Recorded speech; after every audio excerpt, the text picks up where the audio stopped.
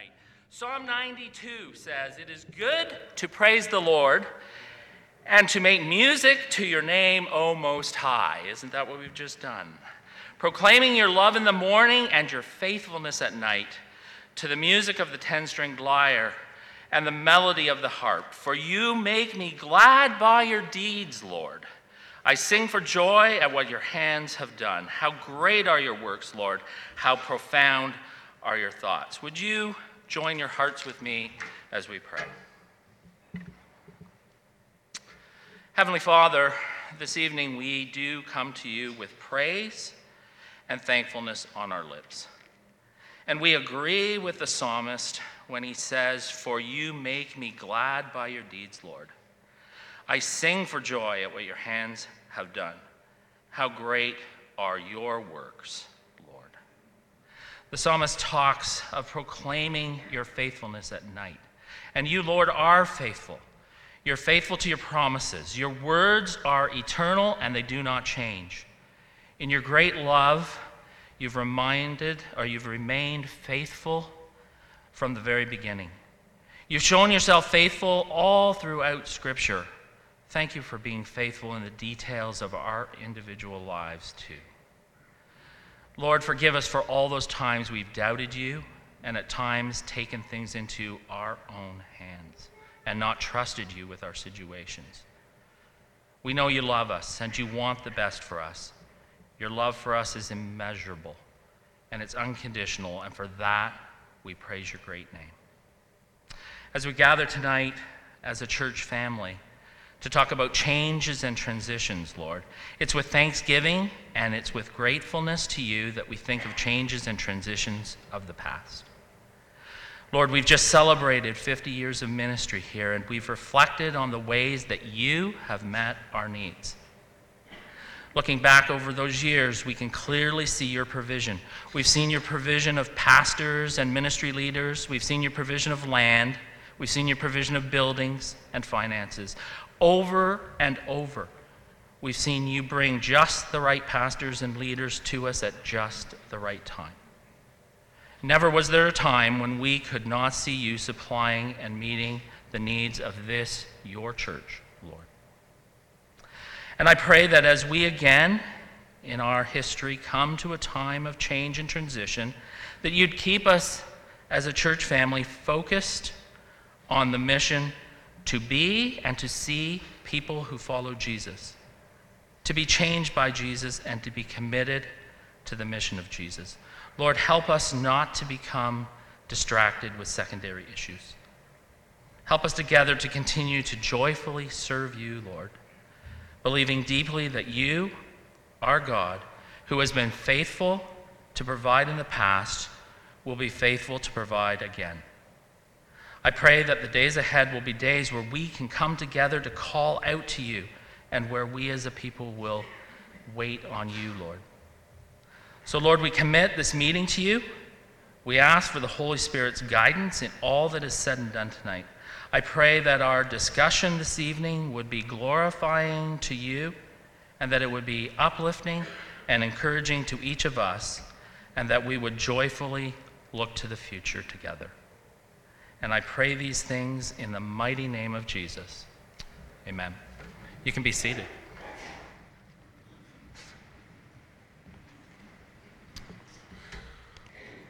Praise the Lord. I'm so thrilled that you all decided to come tonight, and I think it's safe to say we have quorum. I mean, it's not a business meeting, but Kurt would be proud. Kurt is in Mexico right now. I talked to him earlier this week, and I told him about the meeting. How's the meeting going to go? And he'd be happy. We don't have any scrutineers. No one's doing any counting, but I know downstairs we had 350 chairs set up, and there was a lot more still coming in. So this is fantastic.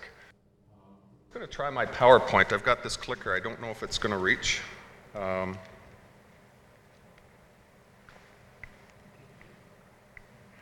No. Okay. So I'll just give you the thumbs up. Okay. So tonight, this is kind of what we had in mind for the agenda for tonight. Pastor John is going to share how the Lord's been leading him and how he came to the decision that he did. And then the elders are going to share what's on our heart with all the transitions and changes. I've asked Dorette James to share. Dorette has experience. She was on the last search committee that called Pastor John as our lead pastor, and also the search committee that called Pastor Derek before him. So Dorette is going to share the story from previous pastoral searches. And then the question and answer time. What I had in mind, I don't know if we're going to be able to keep to this, but I kind of had in mind that first section would maybe be about an hour. I wanted to kind of keep it to an hour. We could, the question and answer time is the big variable in my mind.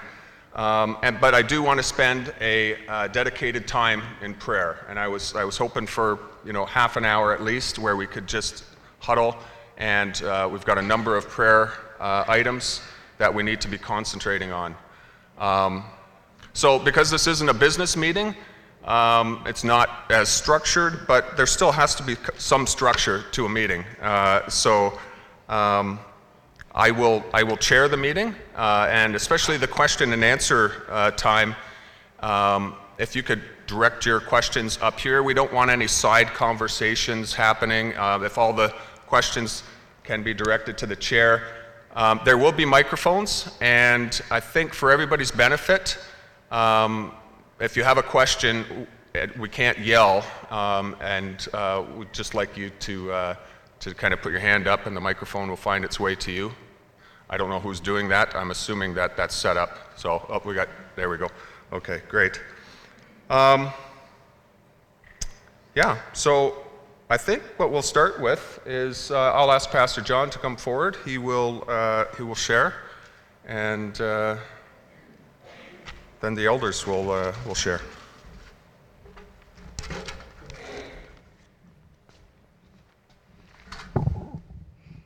Thank you, Rob. With Rob and the elders, I want to thank you for coming this evening. Your presence here tonight is certainly a strong indicator of your concern and commitment to West Highlands' future and its flourishing as a gospel-centered and gospel-preaching church. The decision to retire from full-time ministry and step down from the lead pastor position is one that Andrea and I began discussing way before COVID came in 2020, 3 years ago. In June of 2021, I celebrated my 65th birthday.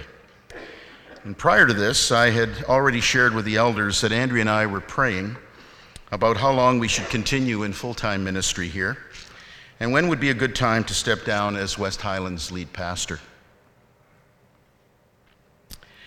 At that time, I shared that I could envision going at least to my 67th birthday, and possibly a little bit past that. And the elders were comfortable with that, and I am grateful for their expressed support that they desired that I would stay even longer. Since June of 2021, we continued to pray, and I continued to struggle, to waffle back and forth about when this should happen. In early November, when Lee informed me that the Lord was leading him and Cheryl to leave West Highland and join the pastoral team at Emmanuel Baptist in Barrie, the Lord brought clarity to my thinking.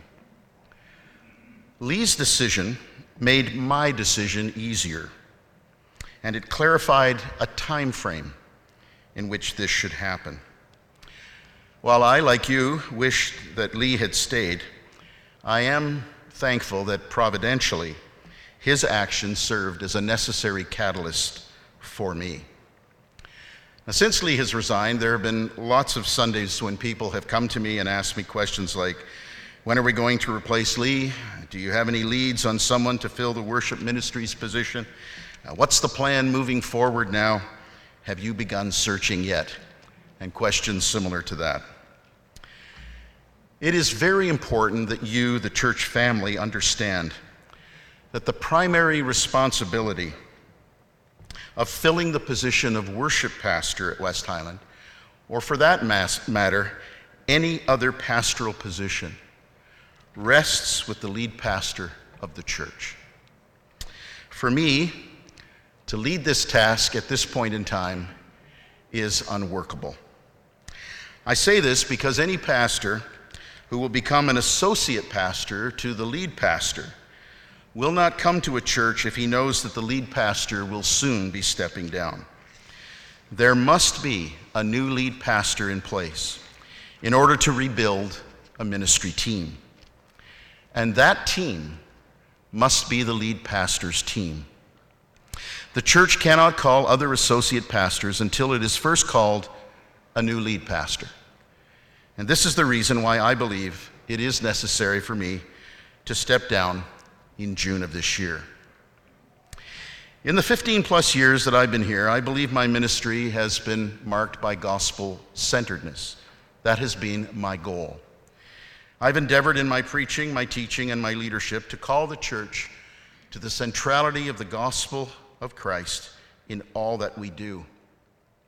Now, there have been many preaching series, as you know, during my time here, and the ones that I think have been the most beneficial to the church are the expositions from the Old Testament. The gospel according to Genesis. It only took me 3 years to do that. The gospel according to Exodus. Living the gospel in an antagonistic age from the book of Daniel. For some time now, and I say this in all seriousness, I have wanted to preach a series from the prophet Isaiah. The gospel according to Isaiah. But as you know, Isaiah has 66 long chapters. So to preach Isaiah would mean that I would have job security for the next 5 years. So that is why I chose for my final series here at West Highland, Paul's letter to the Corinthians. And a number of you have commented that in just the first 2 Sundays in 1 Corinthians that you picked up a hint or two of what I announced to you last Sunday morning. That was intentional. I believe that 1 Corinthians is a fitting way for me to add a finishing capstone to what God called me here to do 15 years ago. In addition to preaching the Word of God here at West Highland, I know I was also called here to develop and implement a ministry plan which we called Vision 2020, a vision for ministry that took our church from 2009 to the year 2020. With the help of the elders, that plan was fine-tuned and implemented over time, and it resulted in numerous changes here in the church. The creation of a board of elders, the redefining of the role of deacons and the establishment of the Deacons' Council, the rewriting of our doctrinal statement, making it more theologically robust and addressing the theological realities that we live with today in a postmodern and multi-religious setting. Establishing Trek as an adult Bible teaching and ministry training program in the church. Adopting small groups as the primary ministry to foster community and spiritual growth throughout the church. Expanding the church's staff and ministry team. Expanding our facilities here to provide for growth and to house growing church ministries. And interestingly, you may not know this, Vision 2020 also mentioned that by the year 2020, the church would need to begin planning for a new lead pastor. So in reality, even in 2009, I was thinking about getting out of here. Well, we have now arrived at this point, and a new vision, which we have called GC 2030, Great Commission 2030, with a strong emphasis on disciple making, and built on the foundation of Vision 2020, is both developing and it is underway. And I am not the one to lead West Highland into the future with that vision. But I am grateful for the years I've been able to serve here, for your fellowship in the gospel, and for the support of our elders for these past 15 plus years, and their encouragement to continue preaching here until June of this year. I know many are wondering what comes next for Andrea and I. Well, there is at this time no plan. There will be a modification of my responsibilities here until the end of June, which Rob will share with you a little bit later. After that, there is no ministry awaiting us in another place, nor are we intentionally seeking for anything like that. We remain open to how God might lead us in the future. From the end of June of this year. Until November and December, we have a number of things planned, so we will be absent from West Highland during that time. But after that, we anticipate that we will remain as members of West Highland until God moves us on. Thank you very much.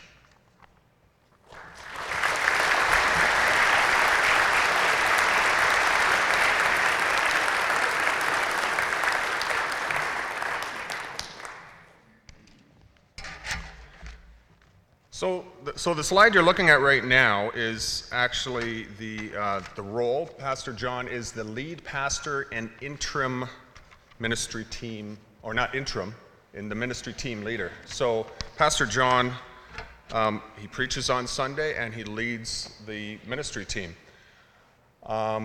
His job function to provide oversight and leadership to all ministry team members and ministries at West Highland Baptist Church, so that West Highland grows into maturity and fulfills its disciple-making vision.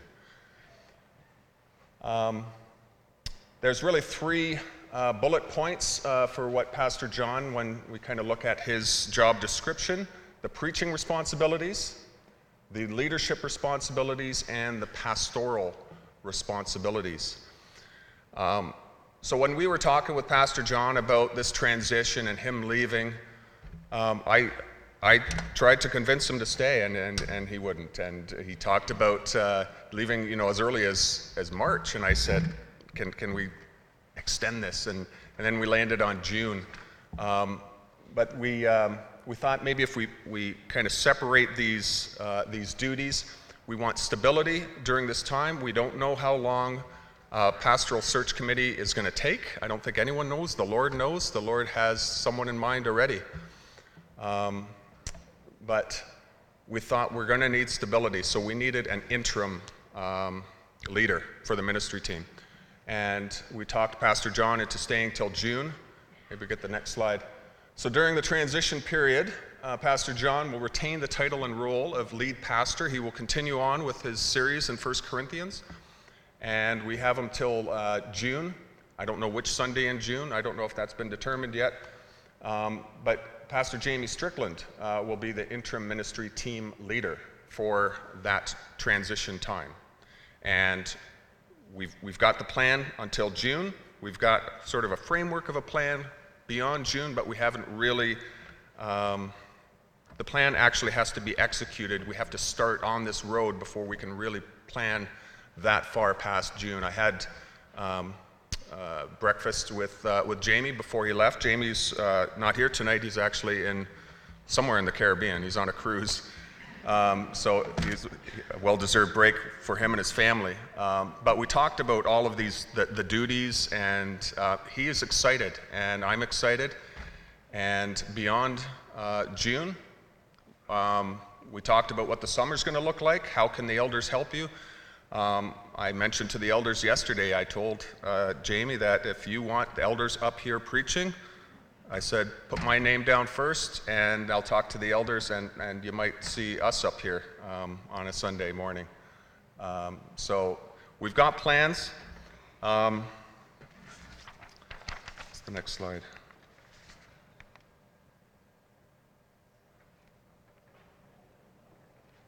Maybe move to the next slide. Okay, the Pastoral Search Committee. I might ask Tom to come up and talk about this. This is the Constitution pretty much tells us how we're going to go about searching for a new pastor. And Tom's our Constitution elder guy. So I'll get Tom to kind of expound on that a little bit. Thanks, Tom. I don't think I want that title, thanks very much. Rob and I and others spent a lot of time in reworking our Constitution and our bylaws, as many of you know, back a number of years ago. But our Constitution is very clear in terms of what it lays out, in terms of how we go about finding, searching for, and calling a lead pastor. So whenever a vacancy for a lead pastor occurs, then a pastoral search committee needs to be appointed by the Board of Elders. The composition of a pastoral search committee is anywhere from 6 to 8 members, and it is equally represented by the elders, so a number of elders appointed by the board, and then members of the church who are not elders. Not only can they not be elders, they cannot be spouses of elders, or staff members, or spouses of staff members. So these are members of the church that are really not connected to leadership in any way. These members are also appointed by the elders. And then, of course, the chair of the board, and this year that is Rob, is appointed as an ex officio member without any voting rights. So the Pastoral Search Committee then comes together, and it needs to elect a chair amongst themselves, somebody to lead that team, and it needs to elect a secretary as well in order to keep notes of their meetings. The duties of the Pastoral Search Committee are laid out as well at a high level. The search committee needs to be responsible to recommend to the Board of Elders the calling of a pastor, having first taken the steps to determine and consider the best interest of the church as a whole.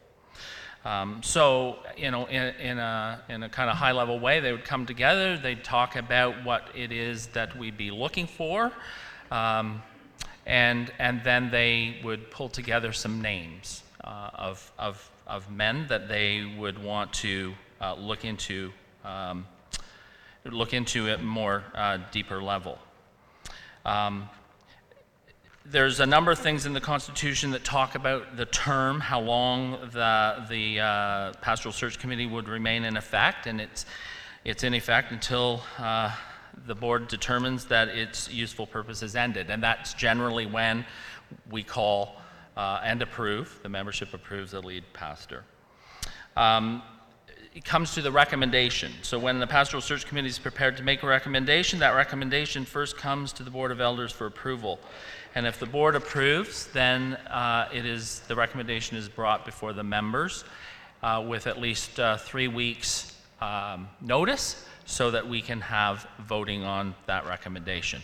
And then there's the whole how we vote to call the pastor, and we need approval of 4/5 of the members casting their vote to be positive in order to call a man. And I would suspect there are men who would want a higher level than even 80% in order to come. So that's kind of what our Constitution lays out, and that's really what we are, in terms of next steps, seeking to do, is to form a Pastoral Search Committee. So as Tom said, the elders appoint a search committee, but we want the congregation to help us in that process. We want you to be part of this process. The elders, we're just 9 men, but we are a family. So we're going to want engagement. We're committed to communicating with you. What we'd like to do is ask you for recommendations for who you think should comprise the search committee. They do have to be members, so that is, other than that, if they're a member, then they're eligible. But you want to think about the type of person that should be on this search committee. They need to have discernment. They need to have wisdom. They need to, just be able to recognize godly character. Maybe we could go to the next. There we go. So I was wondering, how can you recommend somebody? And email, I think, is probably the best. I mean, you could talk to me, but I'd have to have a pen and paper to write these down. That is my email address. We'll put it in the bulletin for next week as well. The timeline that we're looking for is short. We're looking at a window of about 2 weeks, maybe not even. The elders are meeting on the 17th, and I don't know what kind of response I'm going to get. I hope I get a great response. I hope that I get, dozens of names. But the elders are going to look through those names, and we are going to, we want a cross-section of West Highland. We want to, male, female, old, young. We want the whole demographic represented. We are limited to only 8 people on this search committee, and as Tom said, that 4 of those have to be elders or elder council, so the other half will be membership. It's no small task if you're signing up for the search committee. Dorette will share that it is a commitment. I've never served on a search committee, and this will be my first, because as the chair of the elders, I will be on the committee, but I don't even get a vote. So, but that's fine. I'm thrilled to be part of it. So, and we don't know how long we're looking. We honestly don't know. It's going to be the search committee that reports back to the elders. It could take 6 months. It could take a year. I hope it doesn't take 3 years. I pray that it doesn't take that long, but it's in God's timing and not ours. So, so I hope that email address is active.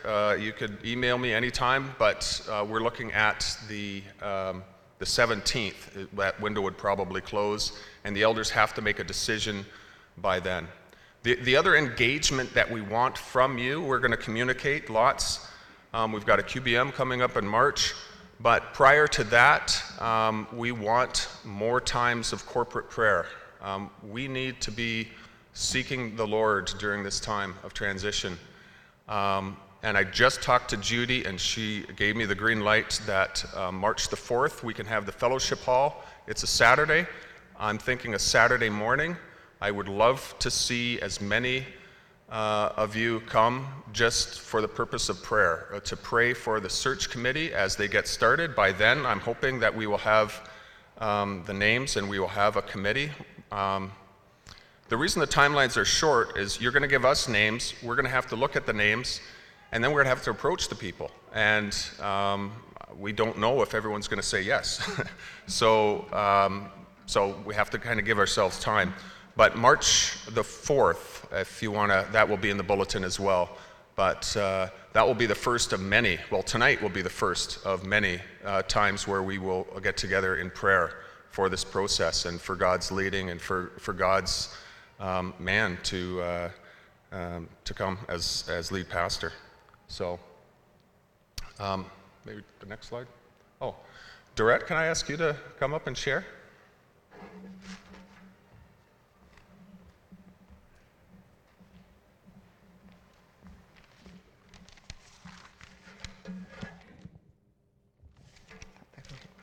Thanks, Rob. I'm going to switch hats just for a minute. I got permission to do this from Rob. Last time I spoke to you, I spoke as deacon of sponsorship, and I wanted you to know, that, just to give you a bit of an update, when I last spoke to you, I talked about Sush Hassan, who, along with her family, we had sponsored, and that was just under 4 years ago. She has 2 teenage children who were left behind, and for the last 2 years, we've been trying to get them here. But I've just recently got word that those children are arriving on Wednesday. So,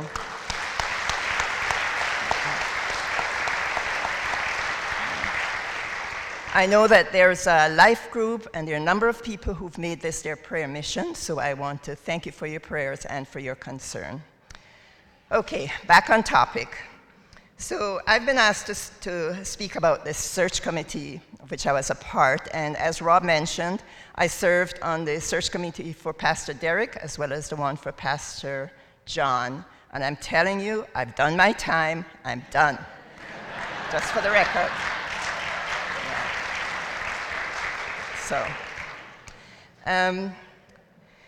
it really is a deep honor to serve in this position. I think you will readily understand that, but it also comes with some weight along with that. And I had three reasons I could think of why I felt the weight. First, sometimes you're talking to a pastor who has no intentions of leaving his church, and the first time you talk to him is the first time you're putting that in his head. So that could change his relationship with his pastorate. So you have to be very considerate about that. The second is that it often involves a relocation of the family, a spouse, children. And so, again, you want to be considerate of that. And for myself, I felt that I had to be part of this settling of them, just to make sure that everything went smoothly. It's kind of like, soothing my conscience about what I did. The third reason is that you have the opportunity to impact the life and history of the church on mission, and that weighs heavily on you. So, having said that out, let me talk about getting on task. It takes a few meetings before the committee gels, before they come to agreement or common understanding on the criteria or qualifications that you're looking for in the pastor, and what the process is going to be. And in our case, and I'm speaking specifically about the search for Pastor John, because the other one is too far back in my memory, the fellowship office was very helpful with us. And they have a good sense of what's happening across the country. And they would tell us which pastors are ready for a move, which pastors may be open for a move, and which pastors are just not going to be moving from their perspective. And so we take that into consideration, and they will give us names, and then we would follow through on those names. We also consulted with other denominations with which we have, an alignment. So that's basically how we get about the task. So let me talk about some of the things that influenced the criteria that we were looking for in this past search. We wanted someone who would preach the full counsel of God fully. They would preach it unapologetically. And we wanted that because this is who we are as a church. This is the foundation of this church. So that was very, very important to us. Missions were also the heartbeat of this church. So we wanted someone who had an engagement, a personal engagement with missions, or had a heart for missions. We also thought about preaching style, and this is kind of a funny one. We had just come through a pastor who would walk up and down this platform. He would come down the steps, he would walk up and down the front, he would sometimes get down the aisle. Then he would walk backwards up the stairs, and many times we were saying, "You're gonna trip, you're gonna trip." But he was a moving target, and you had to keep your eyes on him. You couldn't fall asleep, because you couldn't.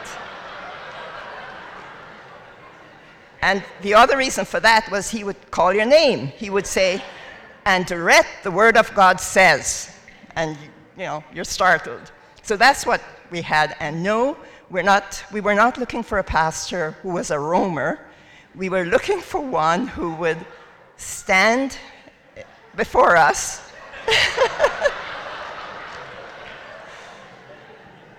would stand before us, but we didn't want someone who's going to be reading from a script. That's basically what that taught us. The other thing was that the church was full. We knew that we had to push the boundaries out. We knew that that was our vision. We had to do building. And Pastor Derek clearly told us that one of the reasons he was leaving was because he did not feel led. He did not feel equipped to lead the church through a building program. So we were looking for someone who could do that as well. And we also were looking for someone who was given to prayer. So if I were to summarize that, I would say that 15 plus years ago, we were looking for a seasoned pastor of a large church who was in a multi-staff situation and who was open to a challenge of helping a larger church with his greater vision. That's how I could put it in a nutshell. So one of the most important things we did, I thought, was that we engaged the congregation in a meaningful way. We did not assume that we knew it all. We did not feel that we were the appointed ones and that God would only speak through us. We believed that God could speak through the congregation as well. And so we canvassed the conversation. They canvassed the congregation. We heard from them what they thought we should be looking for in the qualities of a pastor. We asked them for names of pastors, and we made sure that they were aware of the vision of the church and where we were headed, so they could be full participants in that process. And I'm proud to say that Pastor John's name did not come from our consultation with the fellowship. It came from a congregation member. So you've got a responsibility here to help us to do that.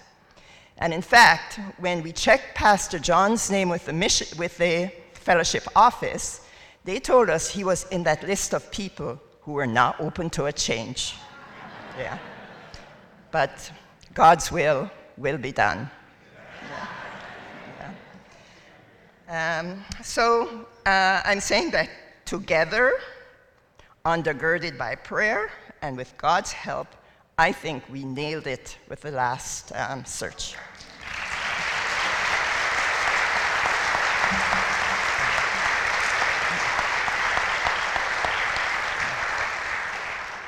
Let me close by saying that the interim is nothing to be feared. This church did not stagnate, neither did it stand still during the interims. I look at both interim periods with fond memories. It was a refreshing time. It was a time of working together in a different way. It was a time of meeting new pastors who spent brief times with us and became adopted into the West Highland family even after they left. And when I was working on the 50th anniversary committee, I reached back to some of them to get their memories, and all of them spoke about the wonderful time they had being a part of this church. So West Highland, I'm leaving you with Acts 2:42-47. Let us continue steadfast in the apostles' doctrine, in fellowship, in breaking of bread, and in prayers.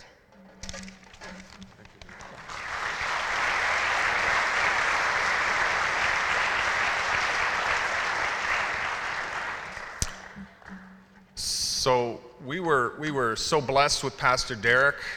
We were so blessed with Pastor John, and we will be blessed again. I just know it. That's an exciting time. Pastor John, we are going to miss you so much. It's not June yet, but we're not saying goodbye just yet. But it is exciting to think of what God could have in store for this church.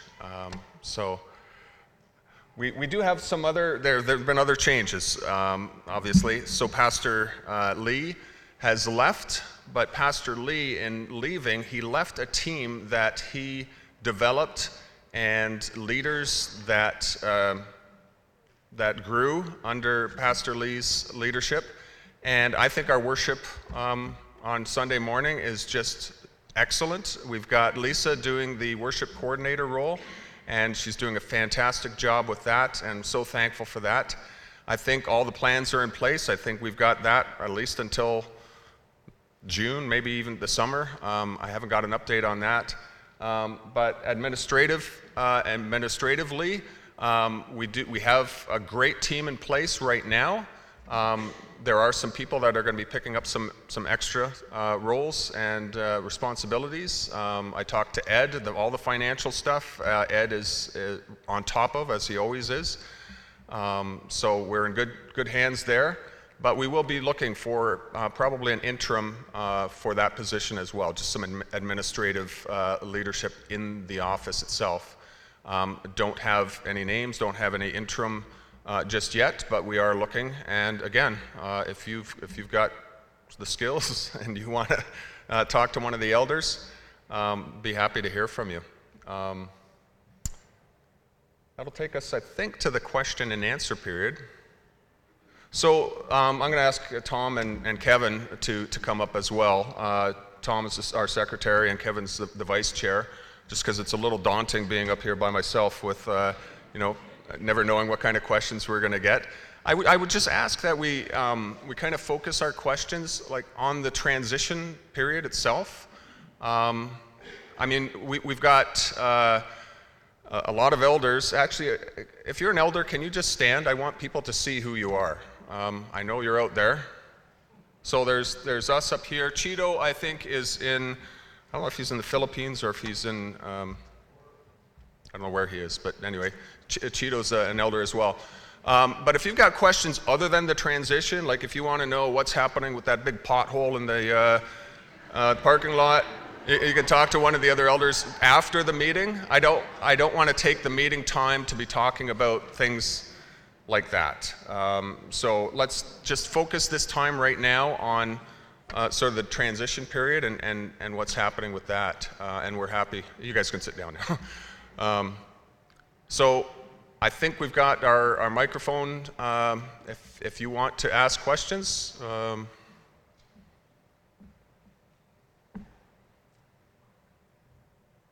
And if there are no questions, I will be floored. I think we've got one over here. I saw someone wave, or were they just waving at me? I don't know. There we go. That's my daughter saying hi. Oh, okay.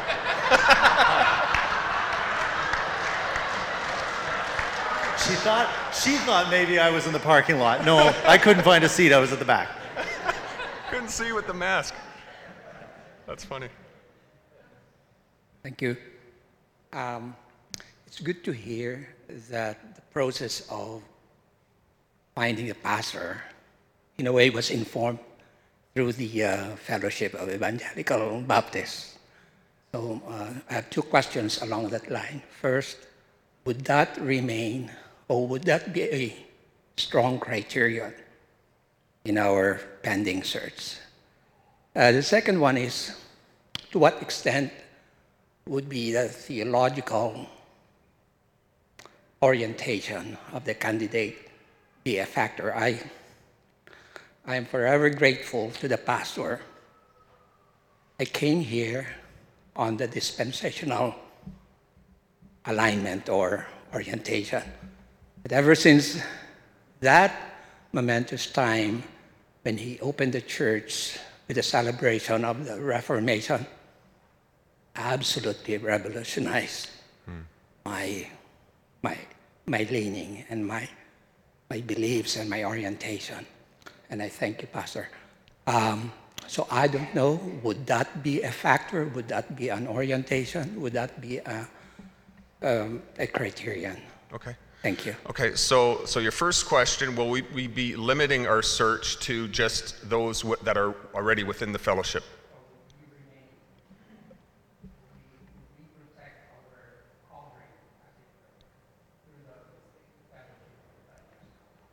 I'm not sure I understand the question then. I thought the question... Will West Highland be staying in the fellowship? Absolutely, yeah. There will be no change there, I promise. Not under my watch. So I misunderstood the question, but and your second question, as far as the theological background, the bare minimum is our statement of faith, right? Everything will be 100%. They would have to be 100% in agreement with that. And then if there's some other matters, I think we'd have to address those at the time. I can't say it because I don't know the candidate and what exactly would be the rub point on that. If you look at our statement of faith, it's quite clear that is non-negotiable. As far as other things, well, the search committee will have to discern as well and then bring it to the elders, but I know that doesn't totally answer your question right now, but if you look at our statement of faith, I think those, like I said, that's the bare minimum, non-negotiable. Unless you guys have more to say on that. I think Kevin does. Yeah, I think just one thing to add with respect to that is, as we talked about earlier, how important the search committee is going to be for that, because I think they're going to be able to discern some of that information as well too, and we expect them to as well too with respect to that pastor's theological beliefs, etc. So, but it just shows you again how important that search committee is going to be for searching for that lead pastor.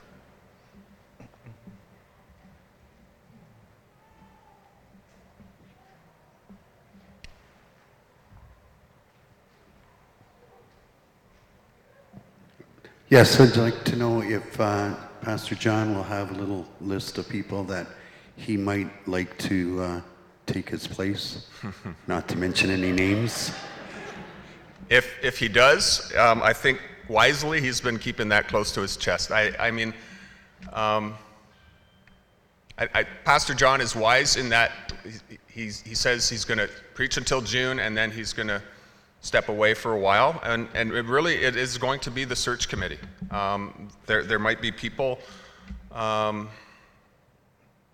that people are already thinking about, and everyone is going to be, God will bring the right person to us and it will become clear. I have no doubt of that. So there are no favorites right now, I can say that much. We are going to let the search committee do their job, and again, that stresses why the search committee is so important, and the composition of the search committee. So, yeah. I got it, Bruce. I got it. The action. I got the quiet side. How many levels of approval would the candidate have to go through before they come in as a guest pastor? Okay. So after the interview process and however the search committee decides to do that, it's going to be a lot different now than when Durrett did it years ago, because we have the benefit of watching sermons online. You could see someone's entire, history as a pastor online. You could look at all of their sermons. So the search committee will zero in on one person. They will look at many, but they will zero in on one. They will bring that before the elders. The elders, I think, the elders will do the same level of scrutiny, over the person. And then once the elders agree, and I would like that to be unanimous, I wouldn't want, only a majority, and then we would bring it before the congregation. So I guess there's 3 levels, but there's the search committee itself is 8 people, so I would consider that almost 8 levels. It should be. The Constitution does say that they won't recommend someone unless the search committee is unanimous, except I think it does say 1 dissenting vote. Not even sure why it says that, but it should be unanimous amongst the search committee.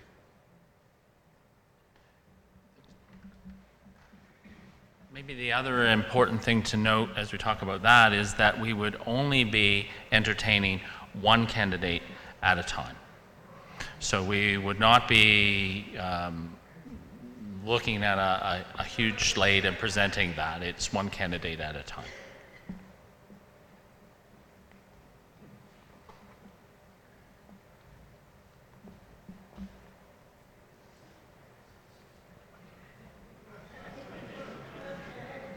Sorry, you got to me first. So just in terms of the process, I'm not sure I heard correctly. Do we only allow folks to be nominated to sit on the committee, or can they self-nominate as well? Okay, so they're not nominations. I kind of want to make that distinction. A nomination kind of implies an election, and we can't have an election for the search committee. That's why I want there to be recommendations. And if you want to recommend yourself, then yeah, we could certainly do that for sure. Bruce, behind you. I don't like mics. I don't like to hear myself. But who will be the interim pastor until we find a pastor, mainly who's going to speak?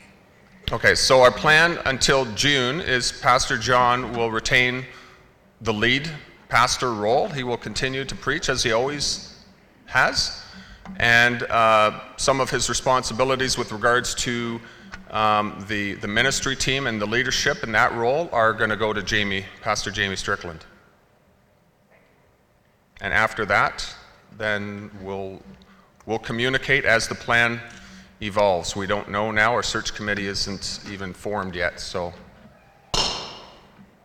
Rob, I was just going to suggest that if someone's making a recommendation for the search committee, that they should check with the person first to make sure they're in agreement. Okay. I like that. I didn't, that never even crossed my mind, Dorette, but that is great. That's a level, that's a vetting process, and I really like that idea. So then when the names come to us, at least it won't be out of the blue for the person themselves. That is fantastic, thank you. And I think we all heard that Dorette has done her time on search committees. So don't bother asking Dorette. And I kind of, when I talked to her the other night, I kind of asked a little bit, and yeah, got the same answer, so.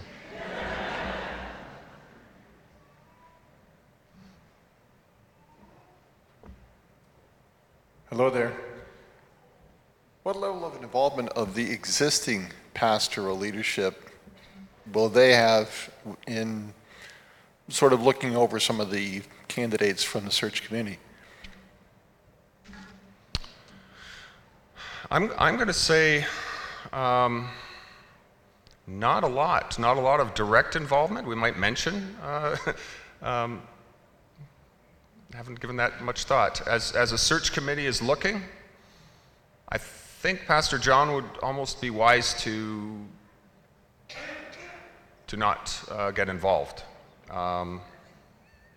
Pastor John, I don't know if I'm speaking for you or not, but he wants to stay certainly at arm's length from the whole process. We don't want, to show favoritism, as far as the search committee. We want the search committee to do their job. So. Rob, I'm here again. I would say definitely no. That's how we practiced in the past, and I think that's the fairest way to do it. That the search committee does its work, makes a recommendation to the board. Once it gets to the point where you have consensus, then at a later stage, then the staff can be involved more in terms of introduction and any fine points, but certainly not at the point of considering whether or not a recommended candidate is a suitable one. Yeah, okay, thank you. Yeah, so I guess it's just wisdom would dictate that the search committee, that is their duty, that's their responsibility, and we have to let them do their job. So, Paul Garrix. Just to add on to what Dorette said, as a fellow member of the last pastoral search committee, and as the guy who called this guy the first phone call, I think what you find in a pastoral search is it is a long and convoluted, not convoluted in a bad way, but there are many steps to it. There are many discussions. There are many decisions. You're having extremely confidential conversations with people about the potential of leaving a church. Like, if I'm not naive to think over the last 15 years, and John has not said anything to me, that somebody didn't tap him on the shoulder and say, why don't you come our way? Well, if a congregation gets wind of that, we can, to Dorette's earlier point, we can really upset the apple cart in another church, and we want to respect that, and we don't want to get ahead of God. And so I think taking a very measured and careful and call it systematic way of doing it, let the search committee do their job, and at the right time, the right people get informed. I couldn't share the details with you. I remember some of them, but we had a 3-year journey where we talked to many, many people. Over those 3 years, we looked at over 110 resumes. Over that 3 years, we probably talked to a couple dozen people. We got serious with a single-digit number of them. I can't remember exactly. And there's lots of conversations and lots of discussions, and you want to bring, when you get to that point, to bring the staff in, you got to be pretty sure. So you got to let the process play out. One thing we don't want to do, and I would caution against, is, and we felt the weight of it as a search committee last time, is to be a church wrecker at some other church. We didn't want to do that either, so you got to be careful. I'm so thankful for people like Dorette and Paul that have been down this road, because there's lessons learned and there's wisdom there that will be invaluable in this process. So we'll be talking more, Paul and Dorette, for sure. How much of a time commitment is it for these people that get on the committee? I asked the same question. I don't know if it was Paul that I talked to, or maybe it was Durrett, or maybe Joel. Joel Ferrero was on the search committee as well. It is a fairly significant commitment. I think they talked about weekly meetings at first, and then the closer they got, it was, maybe a couple meetings per week, depending on where they were with the candidate process. So. There's also a quiet period as well. There's a lot of action, a lot of feelers going out at first, and then maybe there are some names and they're zeroing in on some names. So then it would appear like the search committee is kind of a little quieter for a little while, but they're doing their job. They're vetting the candidates. So I can't say it's going to be. Every single week, meeting every week, but I think if you're considered for a candidate on the search committee, you are signing up for a time commitment, to be sure.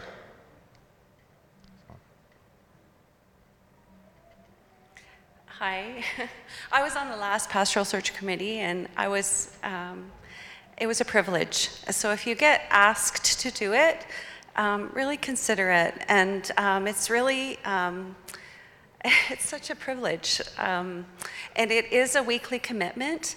We were very consistent. Every week we met at one of our homes, and prayer was a huge thing. We prayed more than we did anything else. It was really kind of neat because we did panel, we got recommendations from the congregation, and it was really cool because one particular, we all divided up our groups of people, and the one person that I got to look at was Pastor John.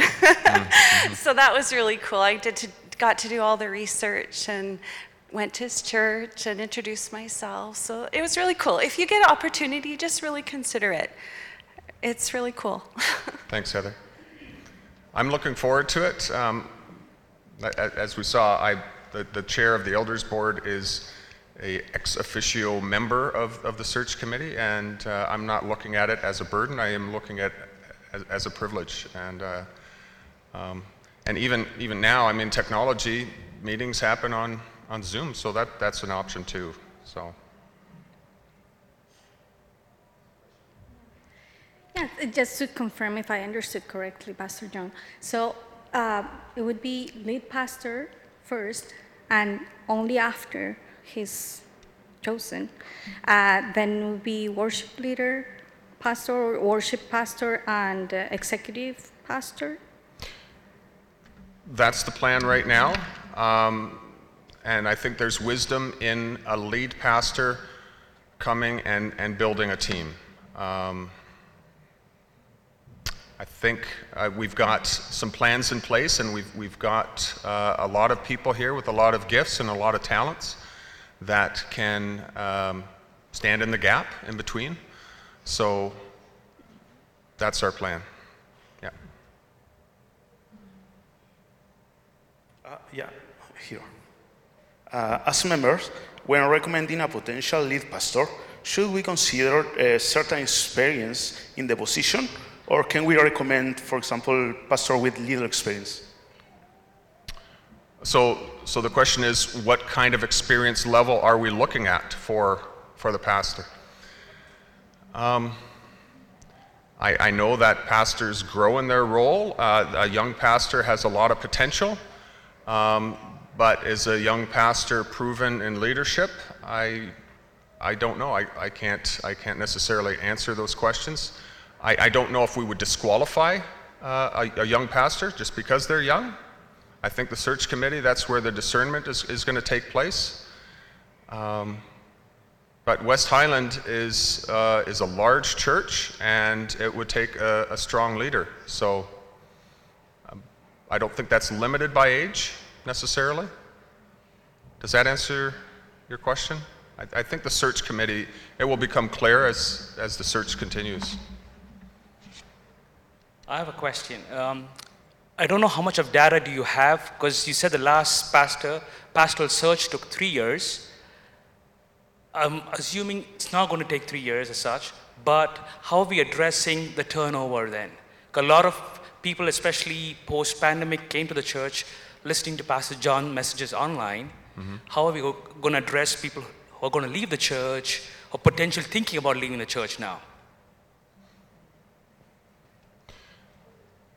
I'm sorry, Jim. I'm not exactly sure I'm understanding your question. Are you concerned that people are going to leave West Highland in the interim? Yes, exactly.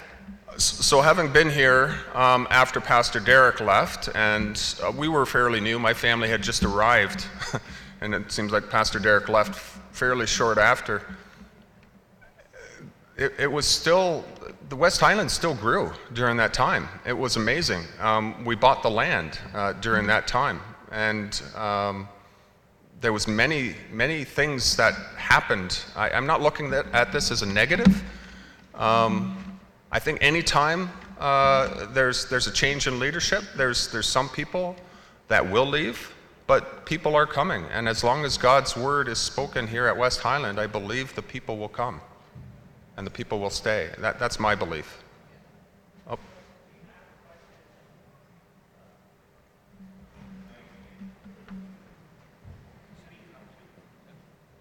So the reason I asked this question is because you said if it takes 3 years, for example, it takes 3 years, we're asking the elders to preach every Sunday. So I'm not saying the elders wouldn't do a good job, but.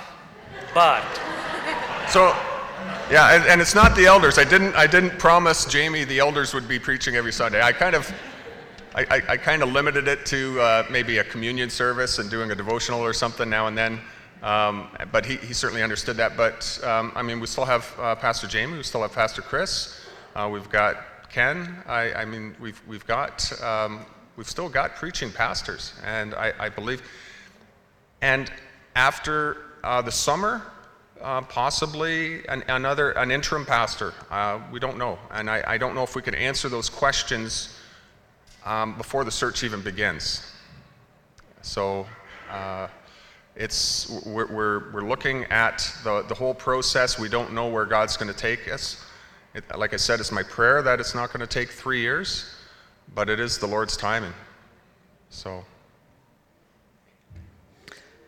I have a question over here. Pastor John mentioned GC 2030, which I'm assuming the elders are familiar with.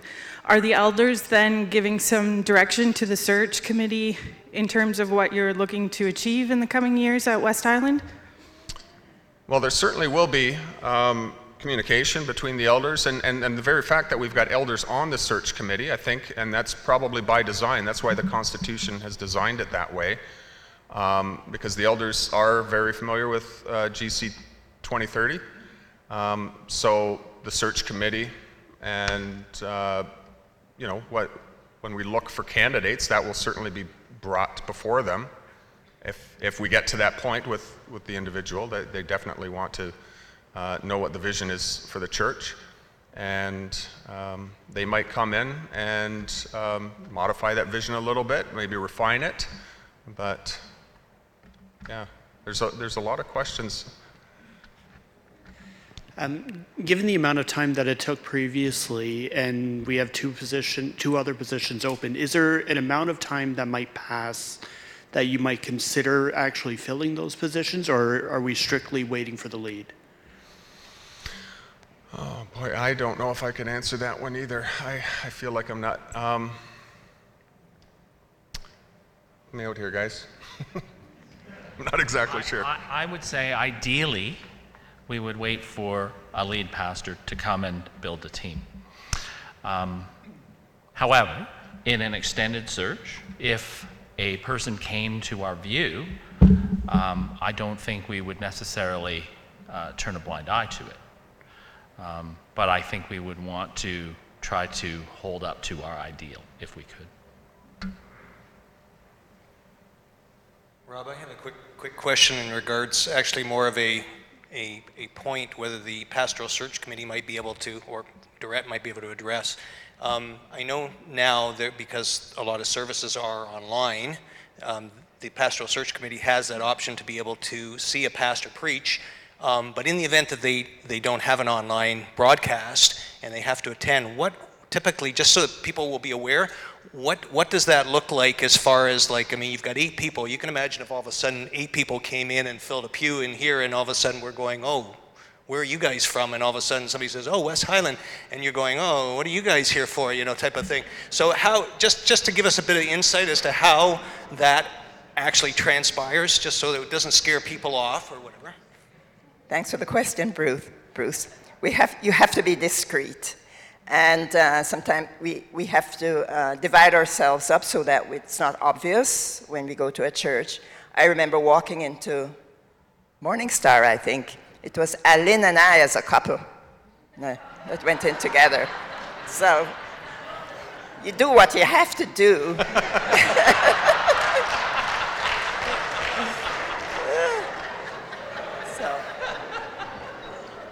But yes, it's a good question. You have to be discreet. I mean, my mother was with us at the time, and she's from the Brethren Church in Jamaica, and she went with us. And there was a couple from Harborview Gospel Chapel in Jamaica who knew her and said, "What are you doing here?" I have seen it here as a member. You know, we turn around on a Sunday morning and we see a couple that we knew from a previous church, and we say, "What brings you to West Highland?" And they've stumbled over their words, and then they got out of there pretty quickly after that. Like, we found them out, but I think that was with Pastor Derek. They were scoping out Pastor Derek. So, mention has been made of the period of time between pastors. I happen to be privileged to be on the board when Lambert left and when Derek left, and it was 3 years in each case. It seems a long time. We should not be fearful of it, because look at the quality of pastors we got waiting those 3 years. Also, look at the quality of the interns we had, men like Bob Holmes, our brother that passed away, that played the trombone. Jim Reese. Jim Reese. Yeah. We were blessed with Mel Cuthbert's ministry. We never lose waiting for God's man. Amen. Thank you for that.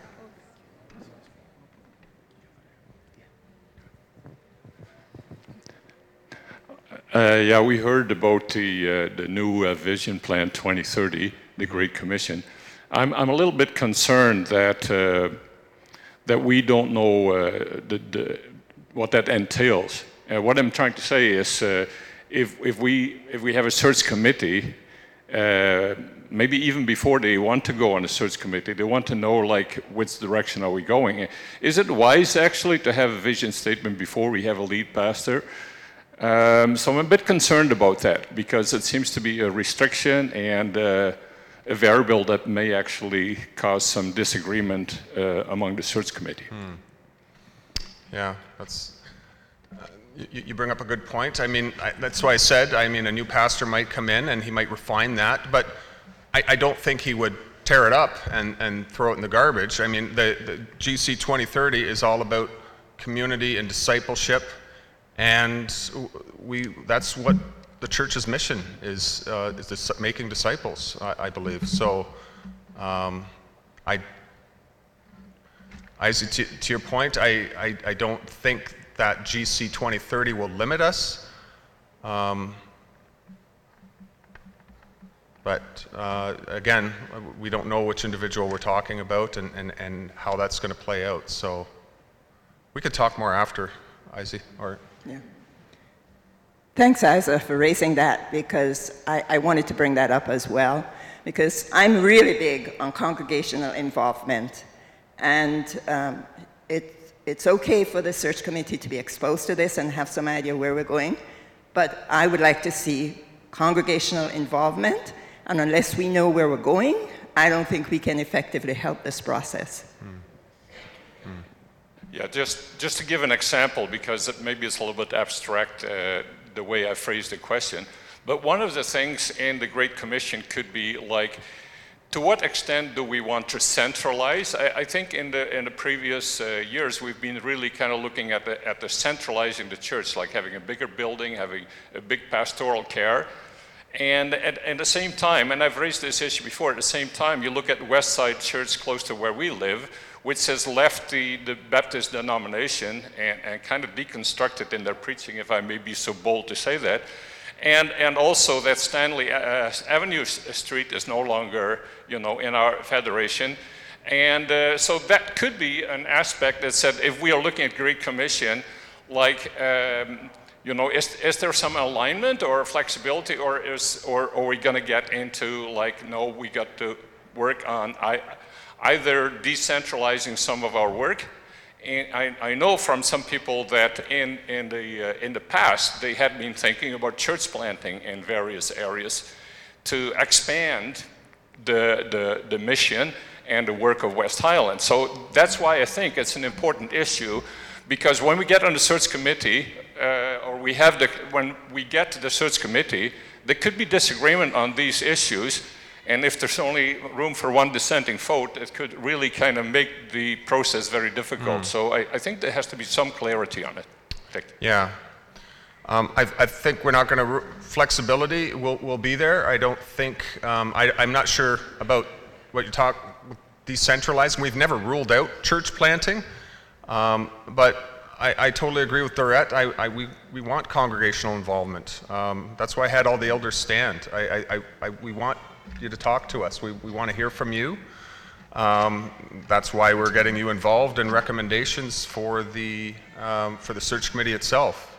So, yeah, I think we got a question here. Oh. I just might want to add something here. It might be also important to note that GC 2030 is still somewhat a work in progress.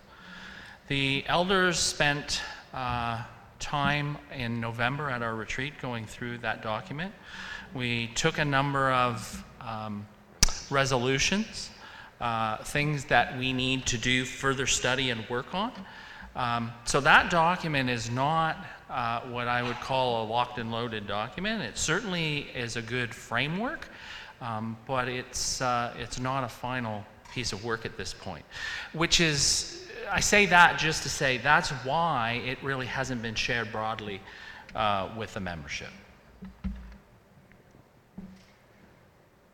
Just a couple comments. I work with the fellowship, and my job is to help churches find pastors, and I'm also a member here, so I have certainly an interest in helping here. I help all our churches, but more of an interest, we're members, Carol and I. And we encourage churches regarding vision to have a balance between how clear it is and how broad it is, because if it's too clear, you can't find a pastor to fit it because it's all nailed down. If it's too broad, then you might find anybody that might not actually align with the church. And what I'm hearing is you've got enough broad strokes that it gives the right balance of direction. So I affirm what you've shared tonight. And yes, of course, I'll help however I can. I help all our churches across the fellowship, but I'll certainly help however I can. And when I send names, based on what I've heard, I think I'm going to look for the best pastor who is the least available and send that name first. Anyway, God bless you. Thanks. Thanks, Tim. Actually, I've got a to-do list. It's really long, and you're on it. I have to talk to you. So.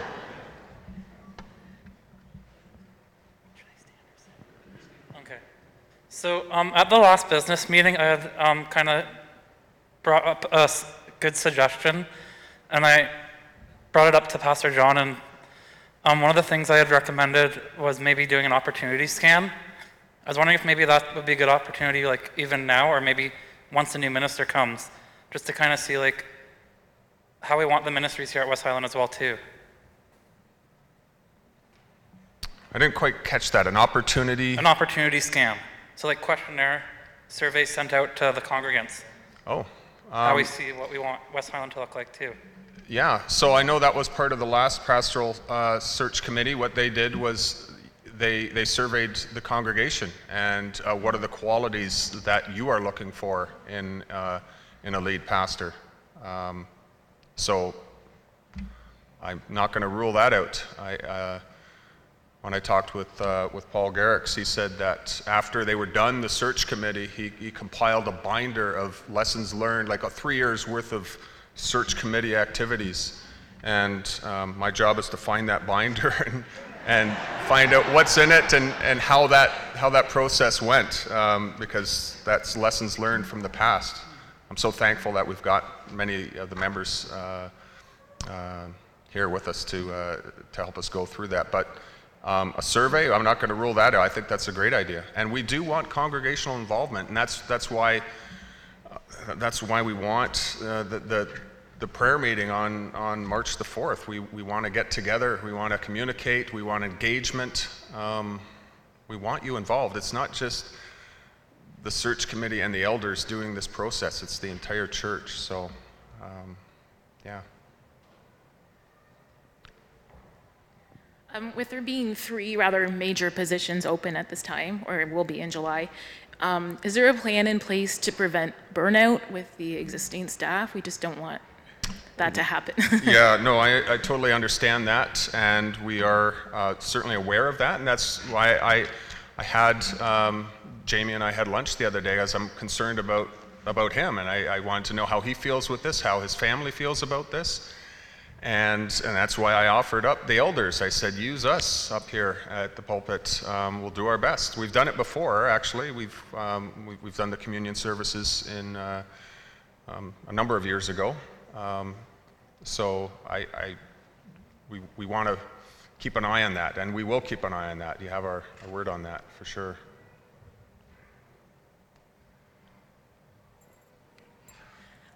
I don't really have any questions, but I do feel that I would like to, speak on behalf of the church and say that we're so thankful for you guys and the leadership that you're providing tonight. I know that this is not easy for you guys, and I know that it wasn't an easy decision for Pastor John to leave right now. And as a matter of fact, the decisions that have been made by Pastor Lee and Chris.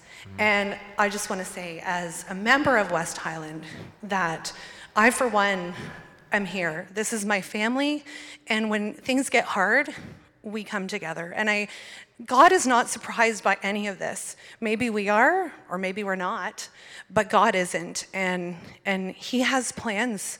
He has plans. And Pastor John, yes, he foreshadowed what's going to happen, that we follow Christ, right? We don't follow a pastor. We don't follow an elders team. We don't even follow each other. We follow Christ. And we are here to do that. And maybe I'm pie in the sky. I know that. But I have faith. And faith comes when things are hard, right? That's when God develops us and develops our character, when things are challenging. And so I want to thank you. I want to thank you for what you guys are doing. And yep. Thank you. Yeah. So, and thank you to Pastor John for his leadership. Honestly, I know our family will miss him, but we're here. We're at West Highland. So, Amen. Thank you. Thank you.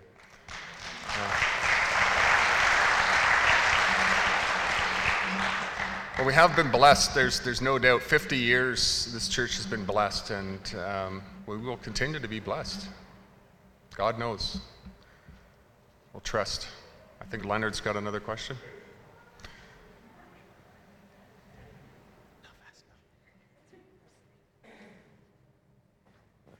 Getting back to that lady who's talking about pastor burnout. There is such a thing, and it is in this church. The pastor is looked after a pastor himself. It's like it's a pastor support program, I believe. At least I read that in here. So, folks, even the pastor is even cared for by like a pastor of his own flock. Thanks, Leonard. So I do want time for prayer. I think we could probably leave it there. There will be more opportunities. We're going to have more family meetings, town halls, to talk more about this. Thank you, everyone, for your questions. And we do have some prayer points. What we're going to do, I think, maybe is just gather in groups, whoever you're close to. But these are some of the bullet points. I mean, there's certainly, it's not an exhaustive list. I think Pastor John might take in your agenda item. Okay. Over to you. Thank you. I'm going to ask Pastor Ken to come. Ken, where are you? In our ministry team meeting this past week, we had a sharing time just about the future and some of the concerns that have been expressed here tonight. Just, how is the Lord going to lead? And Ken, I had everyone in the team share just a number of thoughts on scripture verses that have been meaningful to them in the past as they have faced change. And so I'm going to ask Ken just to share from Deuteronomy chapter 33. I think it's going to go up on the screen. So Ken, if you would come and share, and then we're going to use this as sort of a catalyst into a time of prayer, and I'll just give you a few directives on that. Ken.